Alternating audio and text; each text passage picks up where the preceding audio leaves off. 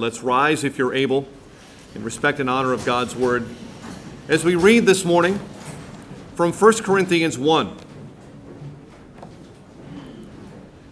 For the word of the cross is folly to those who are perishing, but to us who are being saved, it is the power of God. For it is written, I will destroy the wisdom of the wise, and the discernment of the discerning I will thwart. Where is the one who is wise? Where is the scribe? Where is the debater of this age? Has not God made foolish the wisdom of the world? For since in the wisdom of God the world did not know God through wisdom, it pleased God through the folly of what we preach to save those who believe. For Jews demand signs and Greeks seek wisdom, but we preach Christ crucified, a stumbling block to Jews and folly to Gentiles. But to those who are called, both Jews and Greeks, Christ, the power of God and the wisdom of God. For the foolishness of God is wiser than men, and the weakness of God is stronger than men. For consider your calling, brothers. Not many of you were wise according to worldly standards. Not many were powerful. Not many were of noble birth. But God chose what is foolish in the world to shame the wise. God chose what is weak in the world to shame the strong. God chose what is low and despised in the world, even things that are not, to bring to nothing things that are, so that no human being might boast in the presence of God. And because of him, you are in Christ Jesus, who became to us wisdom from God, righteousness and sanctification and redemption, so that, as it is written, let the one who boasts boast in the Lord. The word of the Lord. Thanks be to God.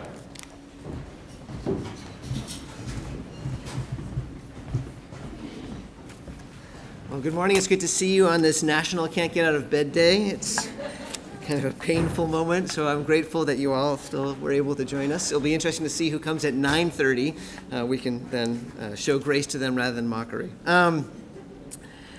This is a passage that I'm looking forward to looking at with you, but before we do that, would you please join with me in prayer?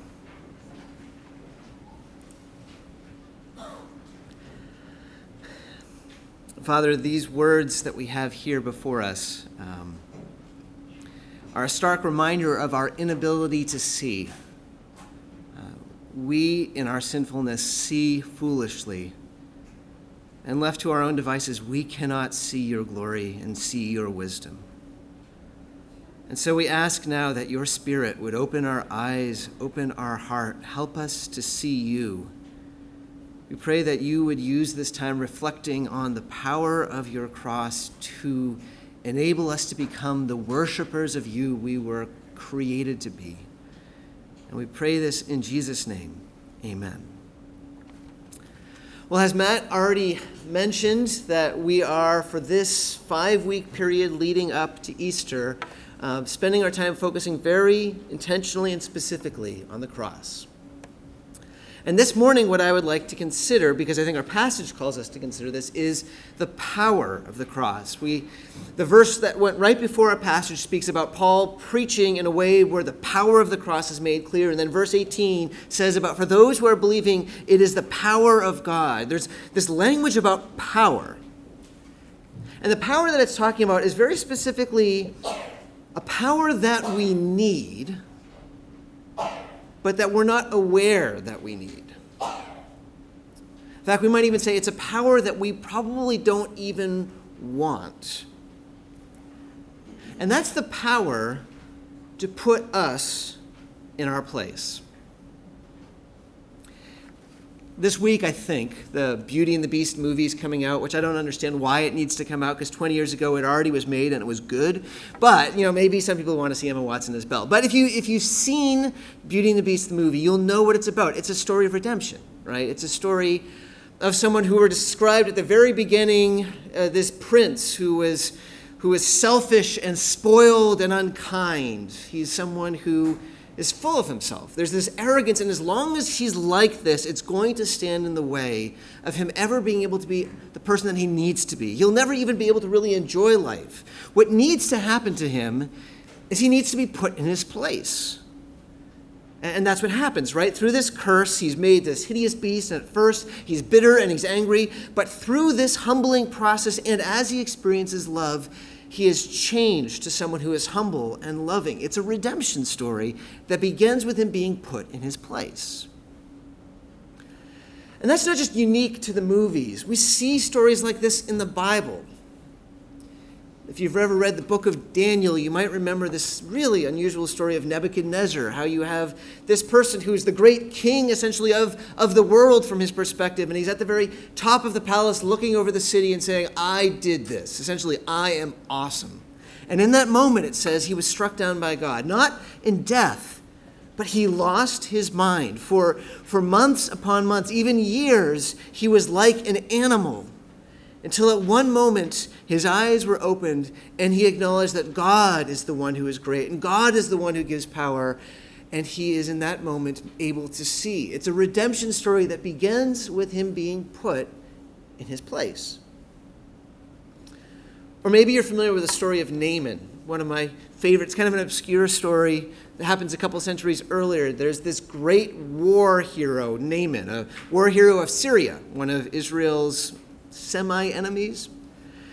But this great general, who has every reason to feel proud of himself because of his accomplishments, becomes sick. He takes on leprosy.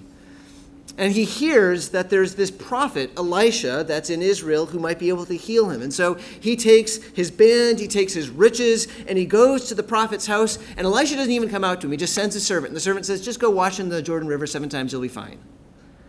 And Naaman is incensed. Who is going to treat me like this? And what an inane thing for me to do.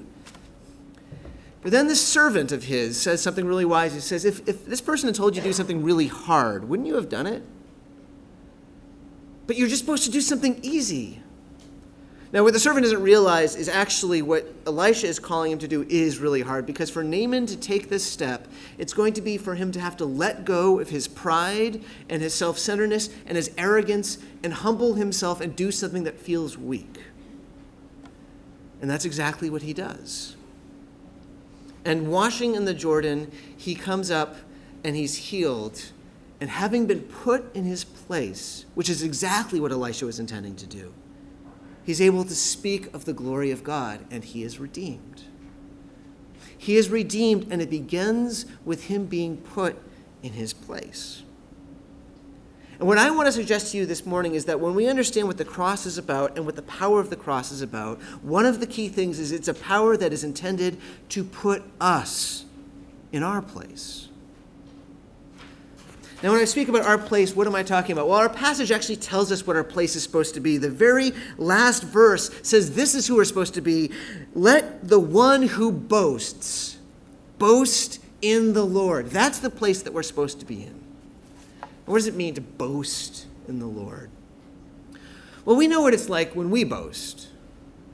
I was thinking about what are the things that we who are adults who no longer kind of like boast obviously tend to boast about. And it's, I think more often than not, busyness, right? So how was your week? It's just been so busy at work. I've been getting just so many new clients. And, combined with that and me coaching our Little League team in the World Series and completely redesigning our deck in the back, it's amazing that I was able to run the 30 miles that I run every week. I mean, this is an exhausting week. Now, what's going on there? In that moment, obviously, I am impressed with myself. And not only am I impressed, but I feel bigger, more significant by the things that I've said. And I'm hoping that you will join in with me in seeing my greatness. That's what it means to boast in ourselves. So when we're talking about boasting in God, it's not that we're full of ourselves anymore. It's that we're filled with admiration for God.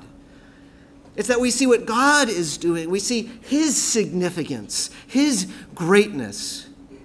We're intoxicated by it in such a way that we want other people to see it as well.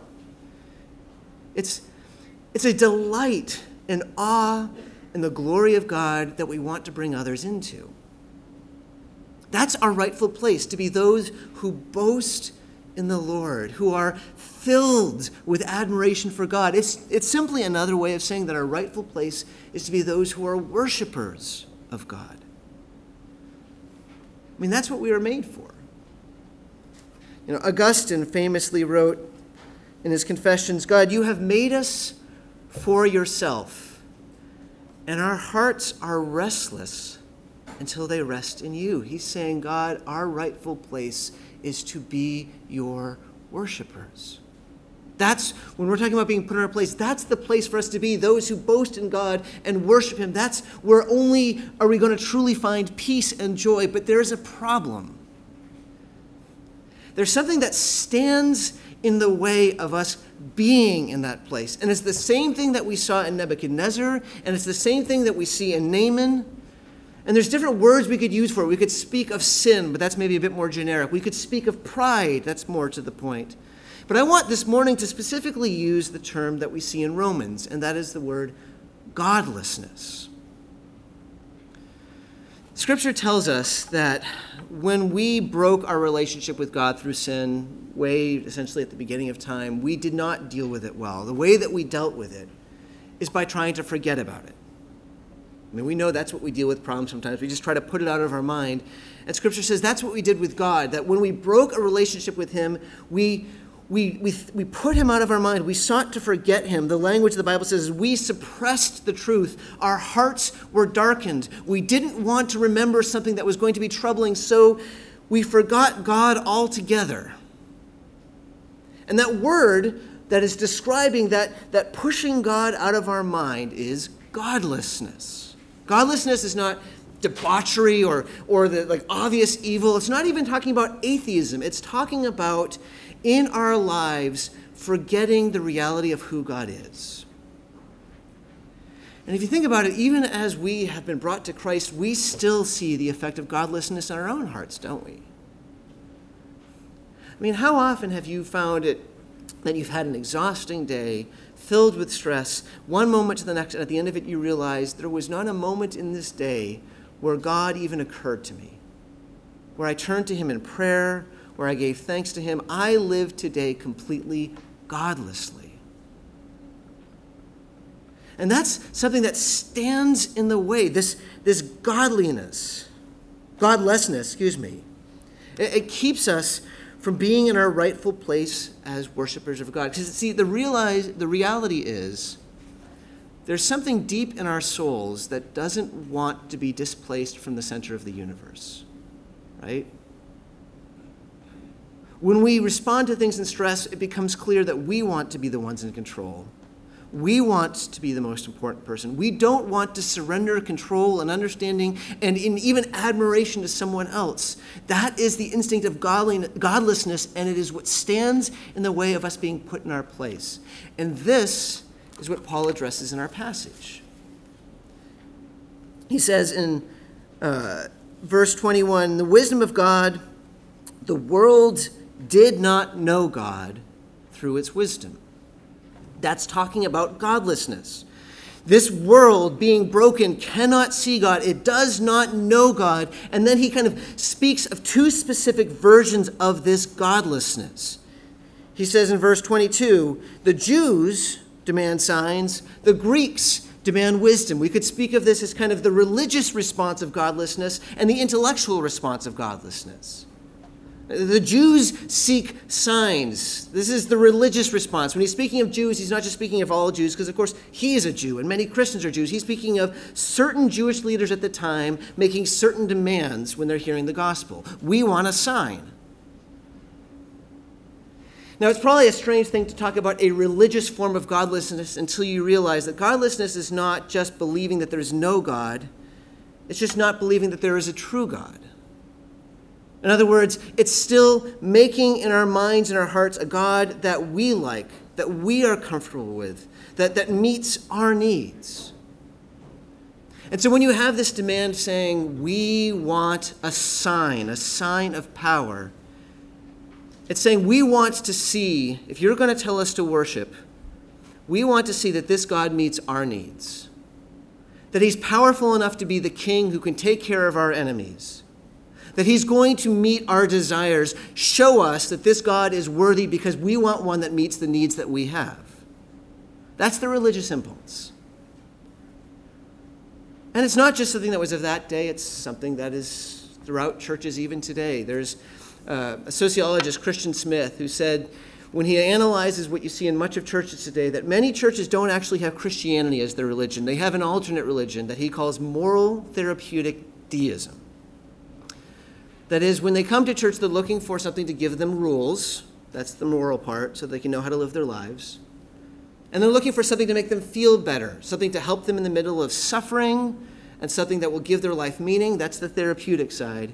And then apart from that, they just generally want to be left alone. Deism, that's, kind of God at arm's length. It's finding a God that meets our needs, that we're comfortable with. But that's not the true God. It's a form of godlessness. So the Jews seek a sign, something that shows that this is going to meet their needs. On the other hand, the Greeks seek wisdom. This is the intellectual response. They want something that makes sense, that they can get their minds around. And again, that's not an impulse that was just of that time. You look at some of the discussions of like the new atheism, like a Richard Dawkins or a Christopher Hitchens, and what is it that they say ultimately? They say, we don't want a religion where we can't fully understand it, that our minds can't get around it. So you have two demands. We want a God that meets our needs, and we want a God that makes sense to us. And the problem with both of these is that it is impossible to make these demands and truly know God. I mean, just think about this for a moment. When I say, I am only going to worship a God that fulfills my desires, who is actually God in that sentence? It's me, right? Because I'm the one who gets to decide what God does. Or if I say, I am only going to believe in a God who makes sense to me, who is God there? Again, it's me. It's implying that I'm the one who sees things completely, and God has to somehow fit into my massive understanding of the world. The very demands being made reject the God who is more important than we are and bigger than our minds can handle. It's godlessness. And as long as we hold on to these things, we will never be put in our rightful place. And that's what the power of the cross does. It blows that up. I suppose if you think about it, that God could have chosen to do things in such a way where he would be able to satisfy those demands that we've made. It's possible, I think, that Jesus could have come in a way that somehow was clearly much more impressive than he did. He might have been able to win the rulers of the age with his might and his awesomeness in a way that he didn't. And it's also possible that maybe he could have explained things more so that the intellectual elites of the day might have felt more that this makes sense to me, I'm okay with this. But God doesn't do this. When he is faced with the demands of make it fit my needs and make it fit my understanding, he gives the very opposite. He gives the cross. I mean, that's what verse 21 says. It pleased God through the folly of what we preach to save those who believe. For Jews demand signs and Greeks seek wisdom, but we preach Christ crucified, a stumbling block to Jews and folly to Gentiles. The message of the cross is a scandal, a stumbling block to the religious. Why? Because it's about a Savior who suffers. It's about a God who suffers. And that means there's a calling for us who worship him to suffer. That is not something that obviously meets our desires. You know, the cross in some ways judges both morality, saying you can't do this, and therapy. It's not telling you anything good about yourself. It goes against anything we want. It is scandalous. It's offensive. And the cross is foolishness to those who want to make sense of everything. I spoke earlier of Richard Dawkins, one of the new atheist writers, and he wrote, "It's a horrible idea that God, this paragon of wisdom and knowledge, power, couldn't think of a better way to forgive us our sins than to come down to earth in his alter ego as his son and have himself hideously tortured and executed so that he could forgive himself." I mean, he sums up why it looks like foolishness. It doesn't make sense from our human understanding. It is foolishness. When people demand something that will comfort them and something that meets their needs, and others demand something that will make sense, God refuses. He does the opposite. He gives Christ crucified, both scandalousness and foolishness. Now, why? Why does he do that? Well, there are, I think, two reasons. The first is that Christ crucified exposes us. Verse 20 says, "Where is the one who is wise? Where is the scribe? Where is the debater of this age? Has not God made foolish the wisdom of the world?"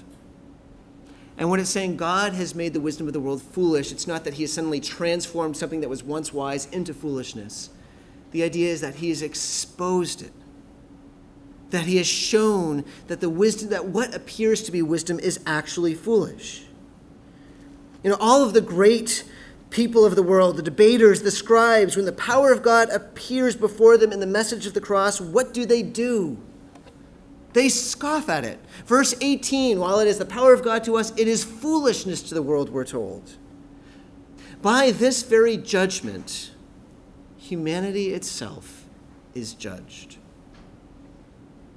We think that we're the ones sitting in judgment, deciding whether or not God passes the grade, when our very choices expose us and judge us. Think of it this way. Imagine you have a friend who is maybe fairly well off, but isn't necessarily great when it comes to taste. And he takes a trip to Paris, and he comes back, and he tells you, this tour guide thing said that I should go to this museum, the Louvre. And so I went, and it was so unimpressive. I don't know what the big deal was. I mean, I was hoping for like a painting with a dog playing poker, and there was none of that great art. There's this one Mona Lisa, and I don't know why everyone was so excited about it. If you have someone saying stuff like that, that tells me absolutely nothing about the Louvre.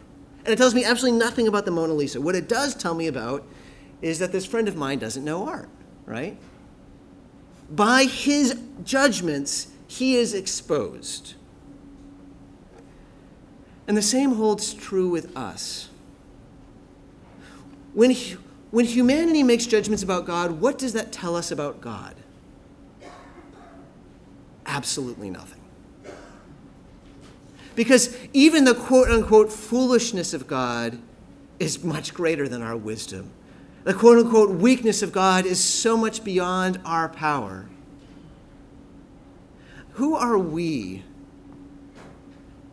to tell God, the one who is the center of the universe, for whom all things, the one to whom we owe all life, the one to whom we owe all worship, who are we to say, God, this is what you have to do? And who are we who can't even figure out politics, who can't even yet figure out so many things? Who are we to tell God, this is what you need to be rational? Do we not see how foolish and arrogant we are to put ourselves in this place? See, when Jesus comes and dies on the cross and human judgment finds the cross offensive and foolish, all it does is show us how self-centered and small-minded we are. The cross exposes us. But it does something else. If we are willing to receive it, the cross, as I said at the very beginning, has the power to put us in our rightful place.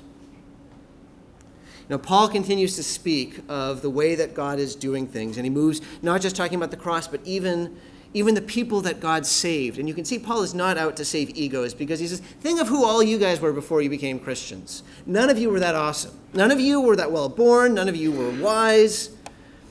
And then he says, let me tell you why God did all of this way. Let me explain both the cross and even why he chose you lot. And he says, verse 28, here's the explanation. God chose what is low and despised in the world, even the things that are not, to bring nothing things that are, and here's the key line, so that no human being might boast in the presence of God. He chose the way of cross to take away our boasting. He chose the way of the cross so that we might be put in our rightful place. Let's think about Naaman again. Remember what we said that Naaman, the reason that he was given this, it was to have him come to an end of himself. When Elisha gave him these instructions through his servant, he had a choice. He could either hold on to his self-centeredness and his pride and stay leprous, or he could let go of it, humble himself, and receive the grace of God. And that's exactly what the cross does for us. The cross places before us a decision.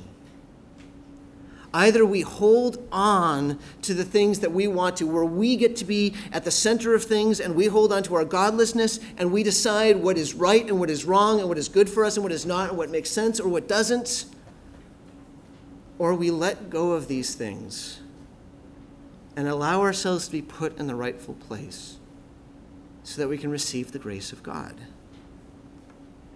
You know, this is why so many people can hear the gospel again and again and again without being changed, because the cross is so threatening. It is so offensive. It calls us to come to an end of the things that we hold on to for security, and it terrifies us.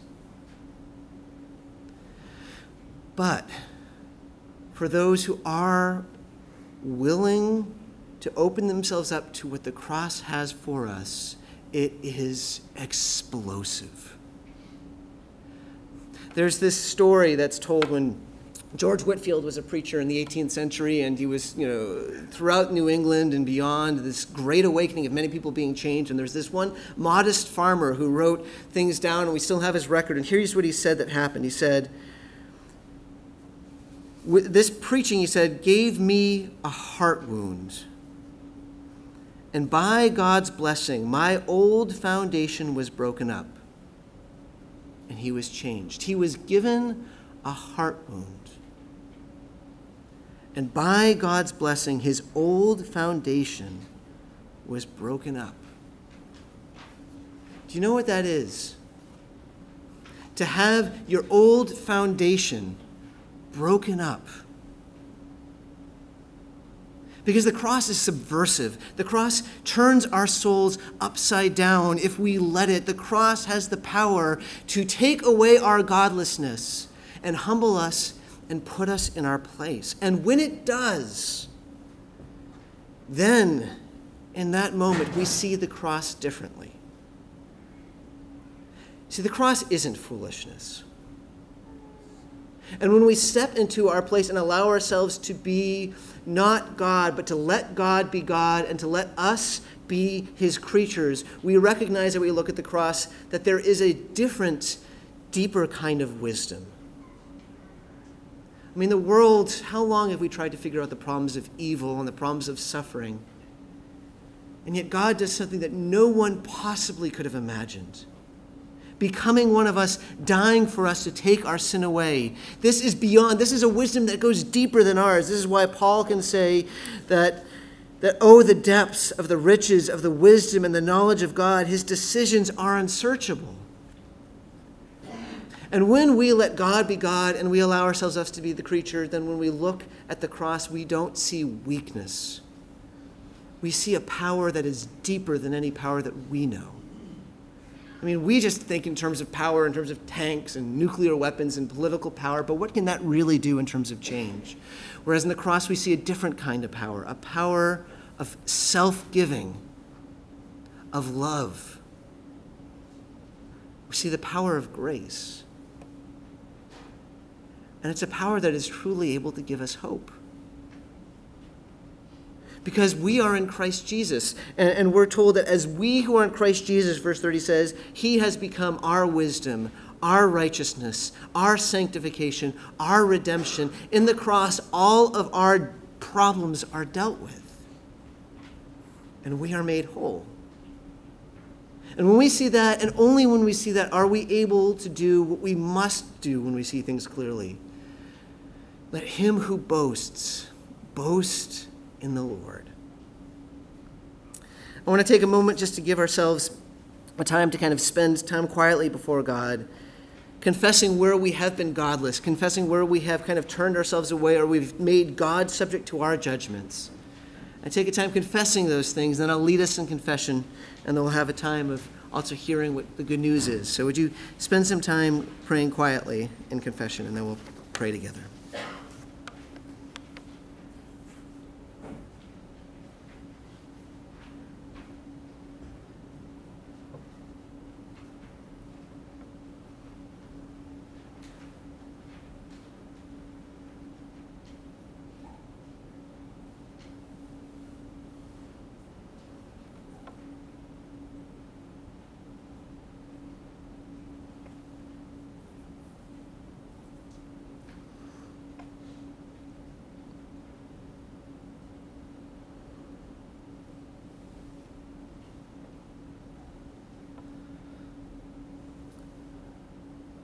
Our Father, you are